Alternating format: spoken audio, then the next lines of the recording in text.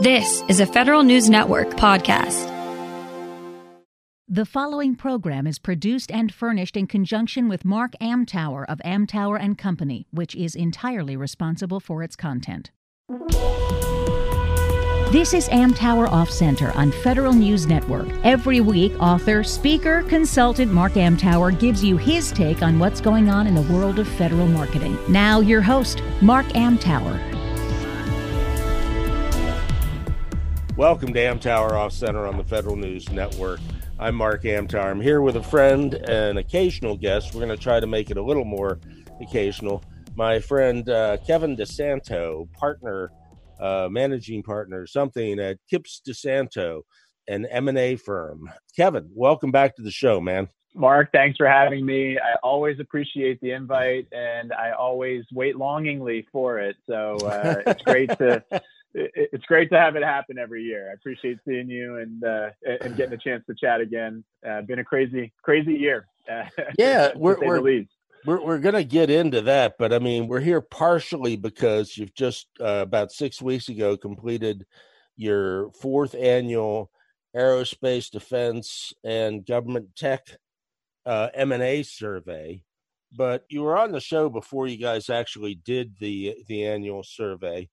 And you're on because you guys are a significant player in that merger and acquisition space in our wonderful market here in D.C. So bring us up to date on Kips DeSanto, and particularly give me a little bit of an update on your new parent. Yeah, I appreciate the opportunity to do that. It's been a fun and interesting and challenging and rewarding journey for us. So 2020 was our 13th year in business. We started back in 2007, and we were four of us at the beginning, and we've got 40 folks on the team today. We've been able to continue to grow and expand despite some of the broader economic and market challenges of 2020. And as you said, we were fortunate enough to be able to partner with Capital One in September of 2019. And it was really a neat opportunity for us as an organization to be able to really, I think, improve on and increase the impact that we have across aerospace, defense, and government, which are our target sectors. Capital One is obviously a significant financial services organization, has a very significant commercial and retail bank that resides in there. Some of the local roots are back to Chevy Chase Bank and GE Capital, and really a business that has lots of industry specialties and expertise, and in particular has those areas of expertise in aerospace and defense, in healthcare and technology, and all three areas that are very meaningful to us. And we thought it'd be a really fun way for us to be more relevant for our clients, to increase the relationships and an opportunity to work with private equity funds across the country, and to ultimately be a growth platform inside of a much larger organization. As we look to build our footprint and to increase the volume of transactions that we're supporting, and to really be a better advisor for our clients based on all that experience and activity. They were really a very interesting and fun entrepreneurial organization that treats their people great, and was really interested in bringing us in and adding us into the team. So it's been almost 18 months now since that happened. And if you had told me that the 18 months would look the way that they have, I would have told you were crazy. Working from home and transitioning to a remote environment, and trying to get deals done when we're not meeting face to face with folks in a lot of cases. It's been quite the journey. But very thankful and appreciative for what they've been able to bring to the table to help us stay focused on the job and do a great job for our clients. And we completed 20 transactions in 2020. Very much, as you kind of mentioned earlier, a roller coaster. There was some days in there where it didn't look like any deals would get done last year, but it quickly rebounded, and we were able to finish, and particularly in the back half of the year, very strongly. And, that level of performance was consistent with what we saw in 2019 as well, which was really across the sectors that we focus on. 2019 was a peak year in M&A transaction activity. So for us to do that in 2020, we were pretty proud of that. And I think our team was extremely resilient, and our clients and their partners, their advisors were extremely resilient, and the market overall showed a lot of strength in the face of some real challenges. So we were excited to see that. Can't say that I predicted it or projected it, but ultimately, we were able to get in and take advantage of that on behalf of our clients. Yeah, it's kind of neat to see that the number of deals didn't drop off precipitously in 2020, because when you go back 8 or 9 years, we were in the 200s in the deals. So, 2012, 260, and then 13 it dropped, and then 14 it went up. So you didn't share the numbers with me from earlier, but I'm assuming it was still in those early mid or 200 range. So 2015, I think, was the first time we broke 300, and then it went back in 18 to 301, and then it just really went up. And just yesterday, I get this news on this company that's buying AT&T, and it's a company literally that I've never heard of before.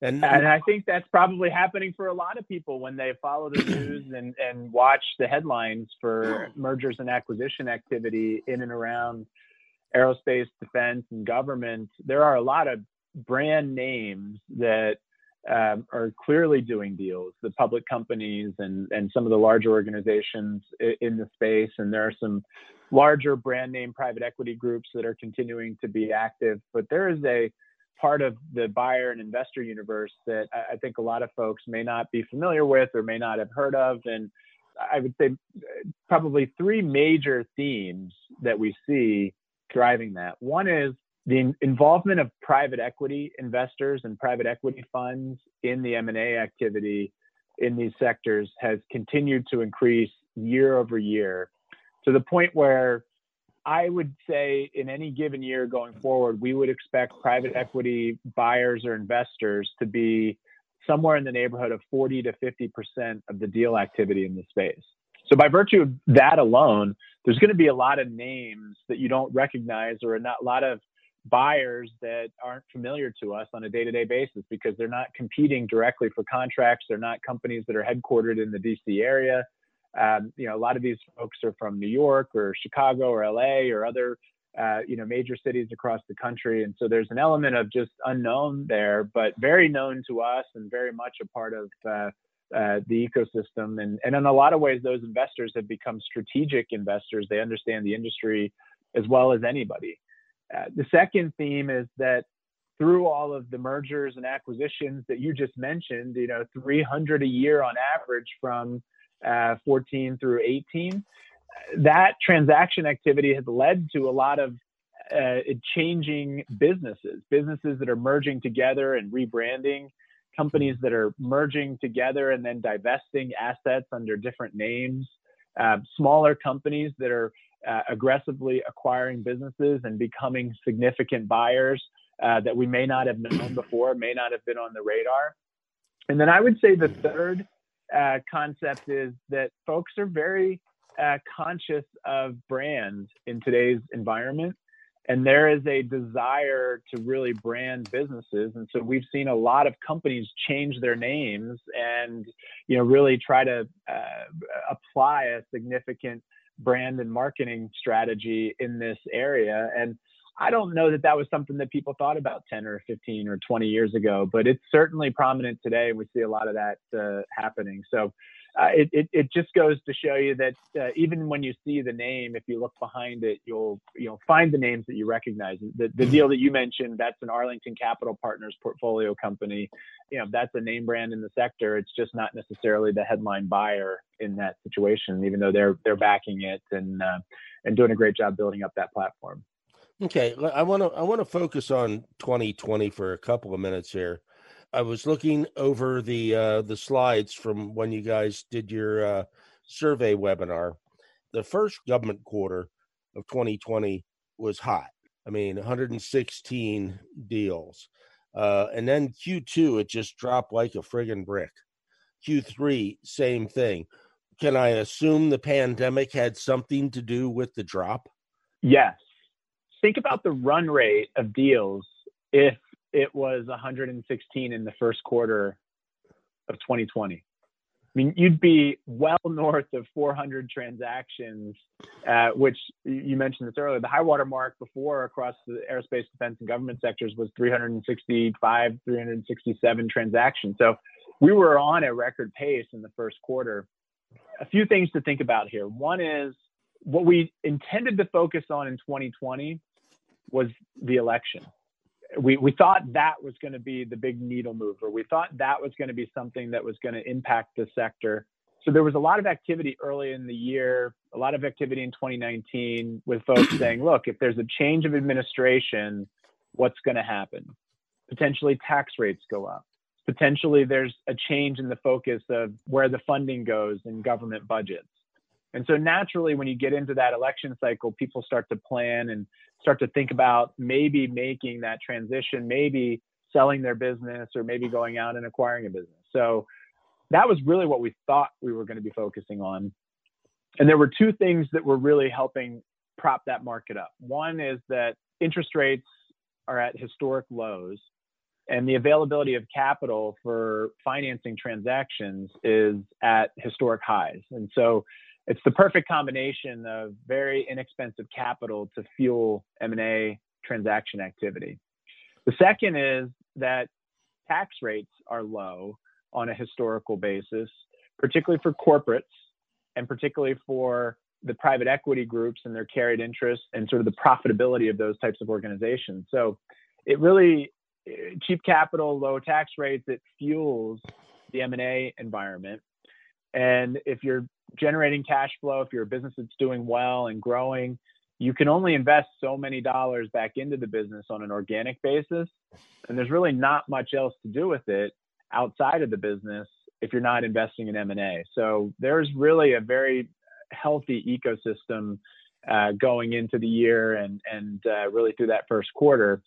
And then, the pandemic hit, and I always use kind of March 11. That is kind of the official start of this in my mind. That was the day that the World Health Organization said that it is a global pandemic. And personally, I've told the story a few times. It was the night that the Oklahoma City Thunder and the Utah Jazz NBA basketball game was canceled right beforehand because a number of the players had tested positive for the virus. And it was just sort of a snowballed over the tail end of that week and into that weekend. And, we all started working from home and the schools shut down. It was that sort of mid-March timeframe where we just had to stop for the most part. There wasn't an opportunity to sort of just act like nothing was happening because it was changing everywhere. We didn't know how bad things were going to be. The markets were collapsing, right? The public equity markets were collapsing. We didn't know what the stimulus package was going to look like or how quickly the government was going to respond. And in that last 2 weeks of March and in the kind of the April timeframe, we learned a lot because that second quarter of 2020, I think, is really telling. Yeah, let's pick it up after the break. You're listening to Amtower Off Center on the Federal News Network. I'll be back with Mr. DeSanto right after this. Welcome back to Amtower Off Center on the Federal News Network. I'm Mark Amtower. I'm here with Kevin DeSanto of Kipps DeSanto. You can find them at Kipps, Kipps, DeSanto.com.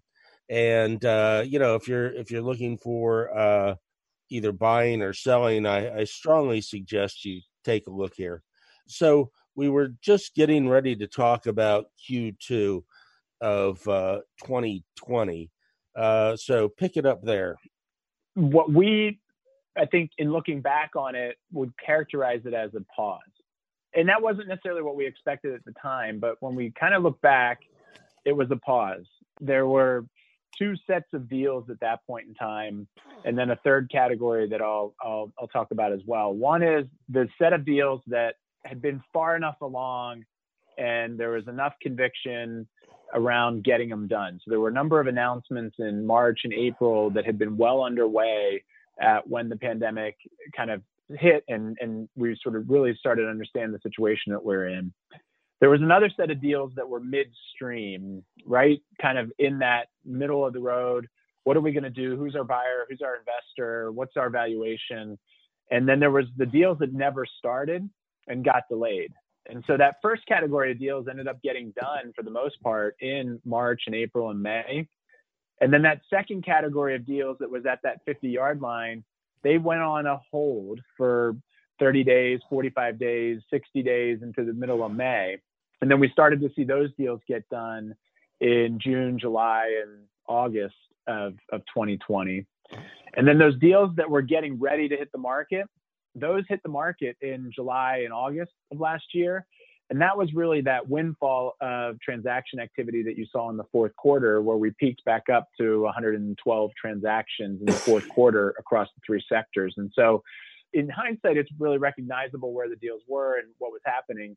And a lot of those fourth quarter deals, a lot of that energy that we saw, it was driven by the impending election and sort of this idea that if there was a change of administration, that tax rates were going to go up. And if they were going to go up, they were going to go up on January 1st, 2021. A lot of activity driven by that. There was a lot of activity that was driven by the fact that it was exhausting to go through the pandemic. It was risky. And if you could survive it, if you were doing well, it was an opportunity for somebody to sell or to diversify their holdings or to bring in equity to help offset some of the risk. Or in other cases, it was an opportunity to really pounce, right? It was an opportunity to do something very strategic or to move very quickly. And it was all really supported by the fact that the financing markets remained relatively healthy compared to what you would have thought on March 15th. I think a lot of that has to do with what came out in the stimulus package, how they supported the financial markets, the fact that the equity markets recovered so significantly, the fact that particularly in federal government, the companies performed exceptionally well relative to what you might expect in a pandemic. They proved to be resilient. They really were able to adjust and adapt very quickly. And we didn't see a tremendous amount of fall off in a lot of the businesses across the federal sector.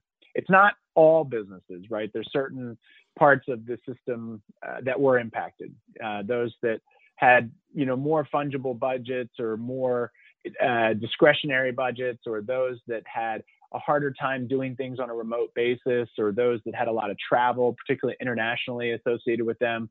There's a lot of hiccups in the system, a lot of challenges. And so it's not meant to say it was easy for all. And frankly, I don't know that it was easy for any. There were a lot of organizations that performed very well throughout all of this, or just adjusted. And it was kind of life as normal, but we're home versus in an office. And so we saw very healthy performance, good capital market support, and ultimately a big focus by buyers and investors on the future. So they're still trying to do what they do. They're still trying to execute on strategic plans.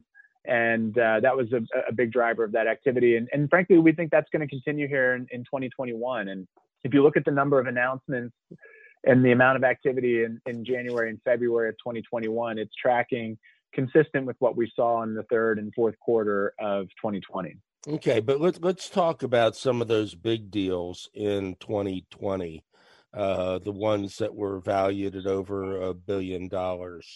And you guys track 13 of those. To look close at the activity in the aerospace, defense, and government sectors, it helps you realize what is actually happening and how people use M&A. The fact that there were 352 transactions in 2020, and 13 of those were north of $1 billion, gives you a sense for the fact that the majority of the activity is well below $1 billion. And frankly, The majority of the activity is actually below $100 million across all of these sectors. And so the M&A as a tool on a broad basis is to fill in gaps or to supercharge a growth strategy. It's not necessarily always this big transformational activity, but sometimes it can be. And, I think probably the most interesting kind of evolution here is with respect to what the folks at Veritas Capital are doing and sort of have started to work on here over the course of the last 3 or 4 months, where They announced that they were using their Peraton platform to acquire a portion of Northrop Grumman, the federal IT and mission support services business, which Northrop's divesting to them. And just recently announced that they are going to be acquiring and merging Perspecta into that as well, another public company. And so when you think about the value build and the opportunity there, it's significant. These are going to be multi-billion-dollar companies owned by a private equity group under one headline in Peraton, or one parent company in Peraton. And it's going to be a significant enterprise that's going to, I'm sure, be a major player across the sector in the future. So really interesting to see that. Really interesting to see what a number of the companies had to do or were doing in maybe the aerospace sector as well. You didn't really see any significant deal activity in the aerospace sector post March of 2020.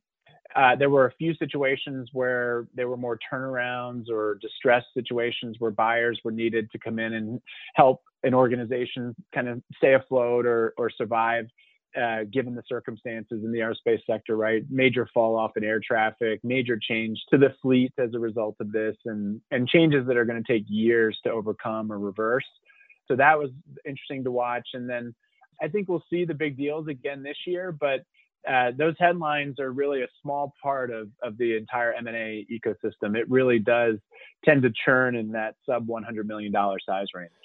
Yeah, Peraton, correct me if I'm wrong, the Northrop gig was only one of several last year. Is that correct?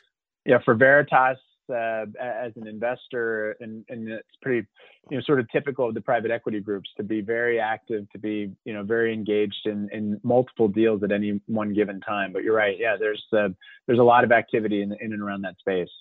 Yeah, but your point about the majority of the deals being under 100 million really resonates, because the small companies I talk to all seem to be more interested in growing by acquisition rather than organically, because they think that maybe it is speed is of the essence. It is. In the strategy, I think it's really about risk return and allocation of capital. And I don't know that a lot of smaller companies think about it in that way.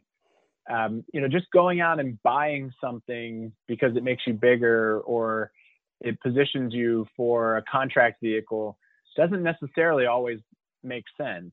If you have to spend $10 million to buy a $10 million revenue business, what could you have done if you had taken $1 million and redirected that into hiring a new executive or into business development or into recruiting?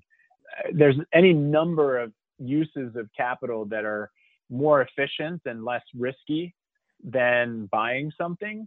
And typically when you're buying something, it's because that the old adage of 1 + 1 = 3 is going to occur. And then it's hard work to make that actually happen. You have to put a lot of effort into that. It has to be a very high priority post-transaction to get there. And so smaller transactions can work. They can be extremely effective, but it also has to be something that people have their sort of eyes wide open to, which is, what are the other uses of capital? Could I push into this in a way that's going to give me a lower risk profile and a higher return? If not, maybe M&A is the answer there. But the companies, the larger companies that do this for a living, that have acquired 10, 20, 30 businesses over time, they have the ability to do these deals and to pay the prices that are required because of the efficiency of their business models, because of the availability of capital, because of how cheap that capital is. And so there's a significant financial model that sits behind that we know we're increasing stakeholder value through these acquisitions. And I think it's a good lesson, and it's a good way for smaller companies to think about these deals as well. As a shareholder, what is the right use of the capital here? Is it something that we should be buying? And do we think we've got the team and the resources to turn it into something valuable as we move forward? Yeah, I mean, the confluence of certain influences has to come together in order for these things to work out best, right? It does. And a lot of times it's not sort of the businesses will, maybe you buy something and it atrophies over time. You might not measure success based on whether or not it's the same size as it was before, but you might measure success on the fact that it helped position you for a new contract vehicle or a new contract. And it may not be directly tied into the legacy business or the acquired business, but the two combined go off and win an unrestricted, full and open prime contract at an agency for $100 million. And you'd say, well, look, we never would have gotten there if it wasn't for the skill sets or the capabilities of the past performance of the organizations on a merged basis. And so oftentimes it's hard to track success or track internal rates of return on these types of deals because of that, or ROI on these return on investment in these deals, because of the fact that it moves around, right? It's not necessarily linear. And I think dynamic leadership teams that are prepared for that can really take advantage of it. These can be extremely efficient businesses when they're run that way. And so huge opportunity in there, but not for the faint of heart. Not for the faint of heart. We're going to take a break. You're listening to Amtower Off Center on the Federal News Network. I'll be back with Kevin right after this. Welcome back to Amtower Off Center on the Federal News Network. I'm Mark Amtower. I'm here with my friend and a partner. It is partner, right? At Kips DeSanto. KipsDeSanto.com. This slide from your guys' presentation really grabbed my attention. Key themes emerging from 2020 and setting the table for 2021. Start with wherever the hell you want to start. There's a number of ways that we've thought about this. The macro environment, it's always the headline, and it's easy for people to get really kind of honed in and focused on that. What we've seen over the years is that the market doesn't necessarily respond quickly to macro changes. The market, M&A market is what I'm referring to. It's often in terms of longer term viewpoint. It is a 5 to 10 year strategy. It's a 10 to 20 year strategy. It's not a 1 to 2 year strategy in most cases. And so when we think macro, we're trying to think about what's going to be a priority for the next 2, 3, 4, 5 years or longer as a result of that. And I think of something like the pandemic as something that we have to keep an eye on in terms of how that's going to influence the M&A market over time. I would anticipate that there is a number of impacts, both good and challenging for companies in the sector or for M&A transactions as a result of this.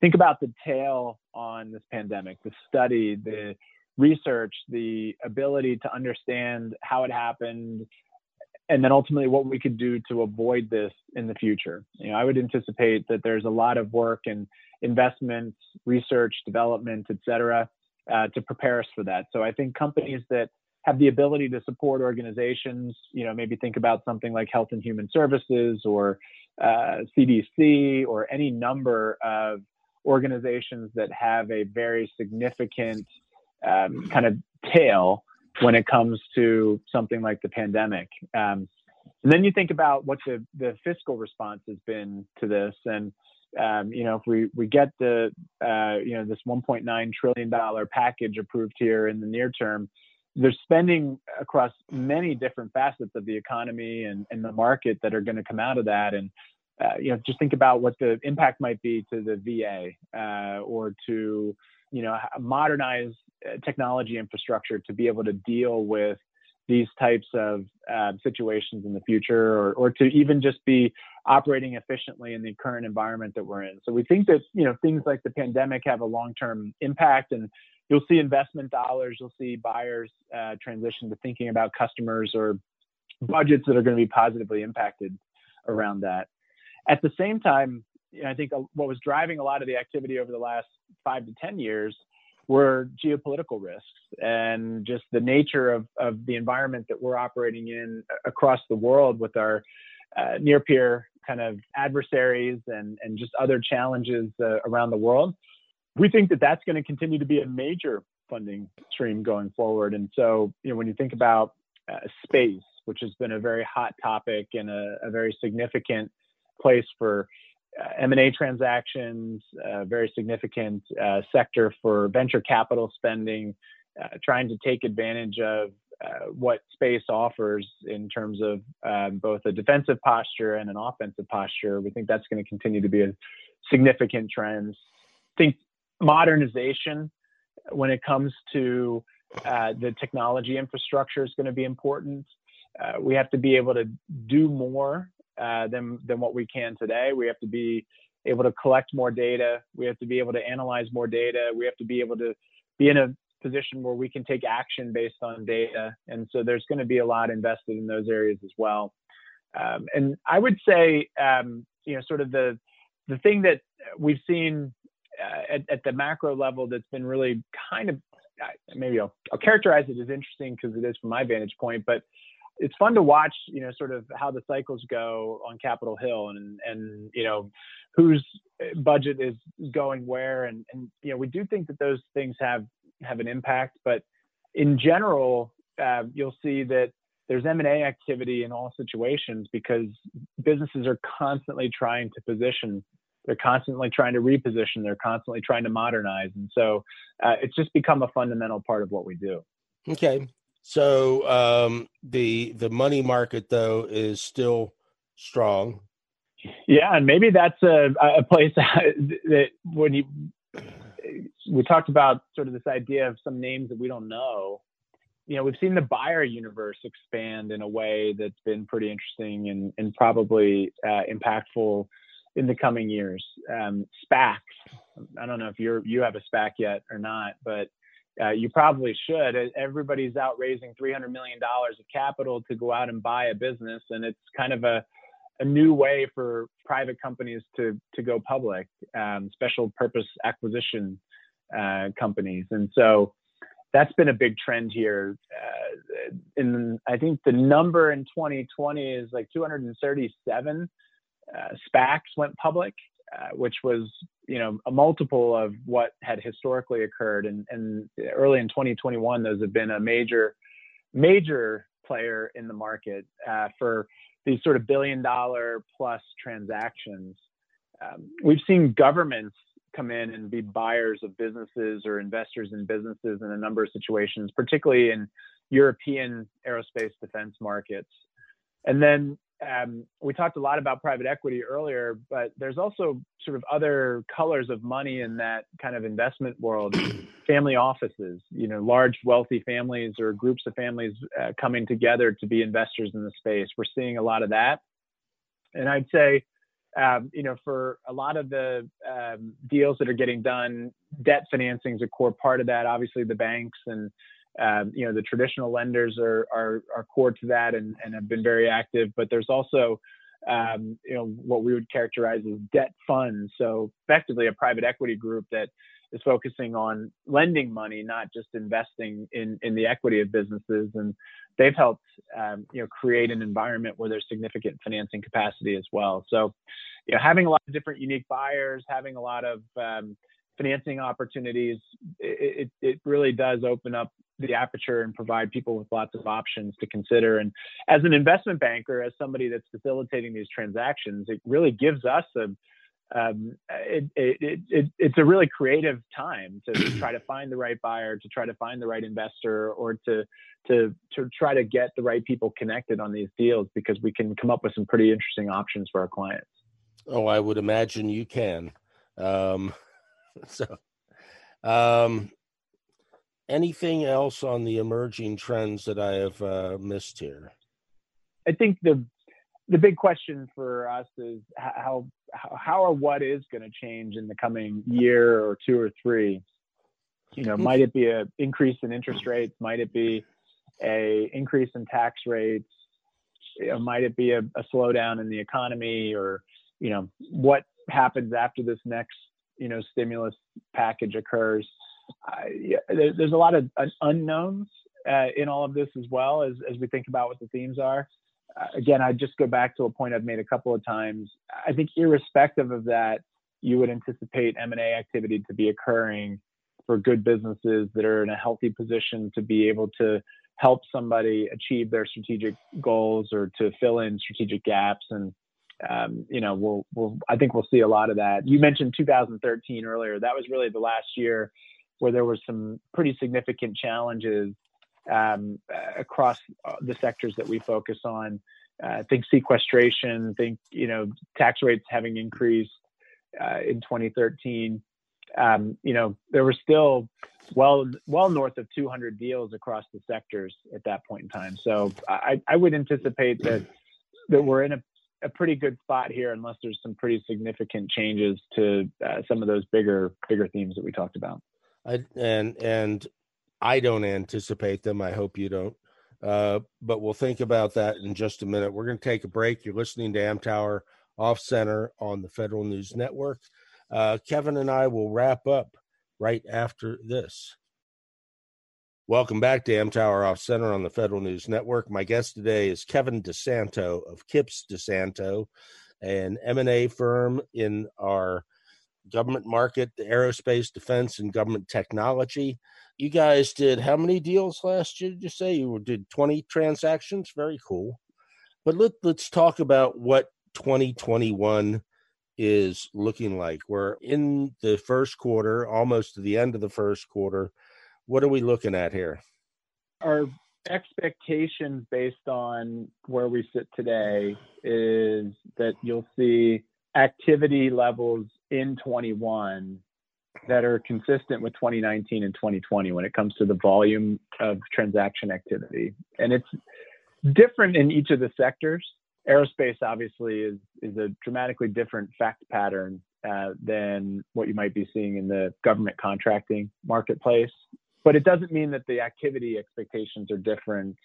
It just means that the reason for it or the rationale for it is different. In the aerospace market, you might see more consolidation in order to reduce costs or to improve footprint with various airlines, or to improve on the technology that's available, and really trying to become more efficient and to position yourself for the next cycle in aerospace. So the next increase and the next upward trend, which, if you look at and read the industry reports or analyses, or the analyst reports or analyses, there really is an expectation that in 23 and 4 and 5 that, we start to return to maybe airline traffic or passenger levels that we saw in 2019. And it's just going to take some time to get back there. So there's an opportunity for folks to consolidate that sector, maybe do it at a time when valuations are a little bit lower than what they may have been, or what they will be going forward. So there's a real kind of arbitrage opportunity in the aerospace sector. On the government side, it's really a different story. The companies, as we talked about earlier, have performed well. They are really in a position where they're trying to build value by increasing their competitive positioning, increasing their footprint, the access that they might have to customers, and really trying to take advantage of a market where there hasn't been as significant of a setback or challenge as a result of the economic dynamics that we saw play out in 2020. So we see the government sector really continuing to have a lot of M&A activity as these companies build and continue to try to drive towards long-term value and strategy. And when you look at the results of the survey that we did across all of these deal makers, both corporates and private equity, the sort of senior leadership, the senior partners at the funds, et cetera, there's really an expectation that in 2021, we're going to see the same levels that we saw in 2020 or greater. If you look at aerospace as an example, the respondents in that sector, roughly 75% of them expect us to be at least 5% greater in M&A activity in 21 than what we saw in 2020. In the government sector, which, there were roughly 120 transactions last year, almost 60% of the respondents expect for there to be a 5% or more increase in the volume of activity. That's a pretty significant statement. And those are the folks that are actually the ones with the the capital and the ones who are on the buy side. And so we think it's a pretty good telling statistic and helpful in thinking about what the future is going to hold. Cool. The valuations are going up? Valuations are a little more difficult to predict or project or to say affirmatively what to expect. We like to use valuation medians. What's the median EBITDA multiple, the earnings before interest, taxes, depreciation, amortization? What is the revenue multiple? What's the price to earnings multiple? We like to use those types of metrics when we think about valuation. The reality is, just use that government stat that I mentioned a minute ago, 120 transactions in 2020. I mean, there were deals in there that were probably 2 or 3 times EBITDA, and there were deals in there that are 20 plus times EBITDA. The public companies at the end of 2020 in that sector were trading at roughly 13 times EBITDA. And so, you would anticipate that valuations in the government sector, mirror that or are reflective of the risk profile of the deal relative to what the market pricing is. And we just don't know whether or not we'll have a lot of deals that are smaller, that are lower multiples next year, or whether or not we'll have a number of large deals that have higher multiples associated with them. So the multiples tend to be a little bit more reflective of or the valuations tend to be a little bit more reflective of the specific company that's being bought than necessarily a trend overall. Although I would say that pricing's been pretty consistently improving year over year in the past handful of years, in large part due to some of what we talked about earlier. Very inexpensive access to capital, very low tax rates on a relative basis, very high cash flow at a lot of the acquirers. And I would say maybe a competitive environment that is making it beneficial to be a seller. There's more buyers, there's more investors, and anytime you have competition, that's helpful. That helps drive valuation. So the deal makers that we asked the question to, I would say the majority of them felt like there's more valuation potential in 21 than what they saw in 20. But again, I'd take that with a grain of salt. I think that's just a byproduct of people looking at good assets, assuming that they've got relatively risk-free access to capital and a lot of other good things happening in the system. So we'll be keeping our eye on that one very closely, but I'd say a pretty optimistic view of 21 from the deal makers on valuation. Okay, I want to skip ahead a little bit. We only have a couple of minutes left. So COVID-19 and the new M&A new normal. What are your what's your crystal ball telling you here? I can't wait for 2022. Well, there is that. It feels like folks have adjusted. I think that's really the best way to think about this. And we still have a job to do. We still have a strategy to build. We still have a company to run. We still have a value to build. And that's really, I think the most people that we talk to, both through the survey and just in general, feel like it's manageable. Again, it's the assumption is that we're talking about businesses that are performing well or have the ability to perform despite what's happening.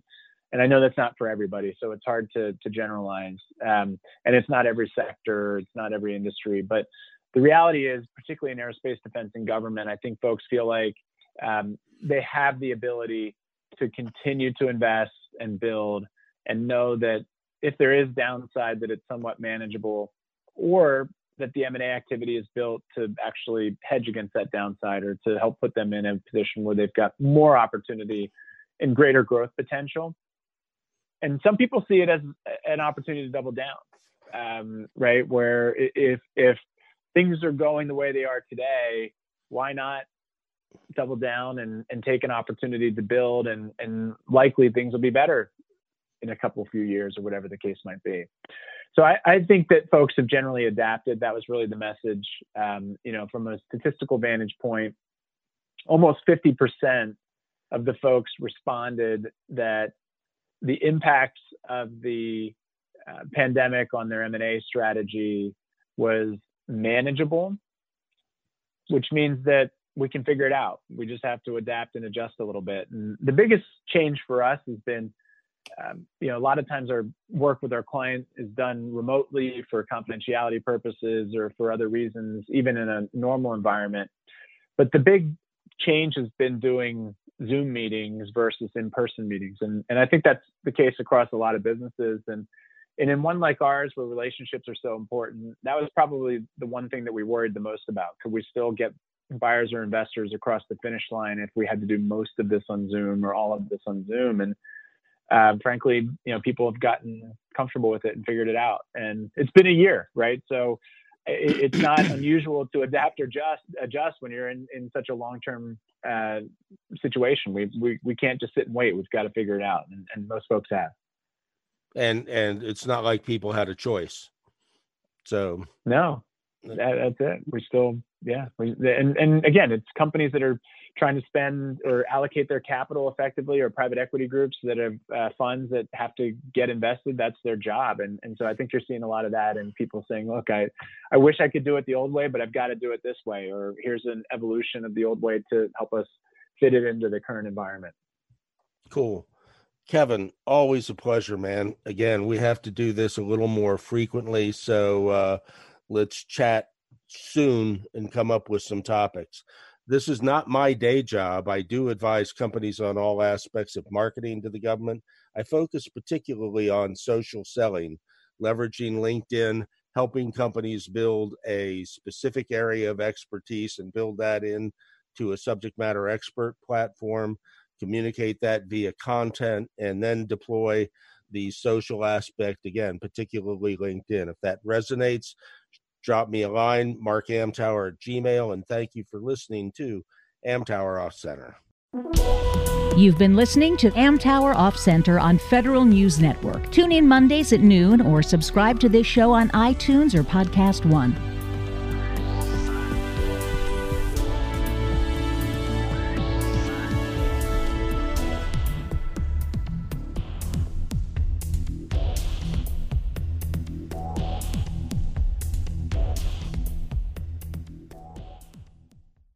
There are a million reasons e-commerce shoppers don't buy. In fact, 97% abandon their first store visit. AdRoll retargeting keeps your brand on their mind, so they come back to buy.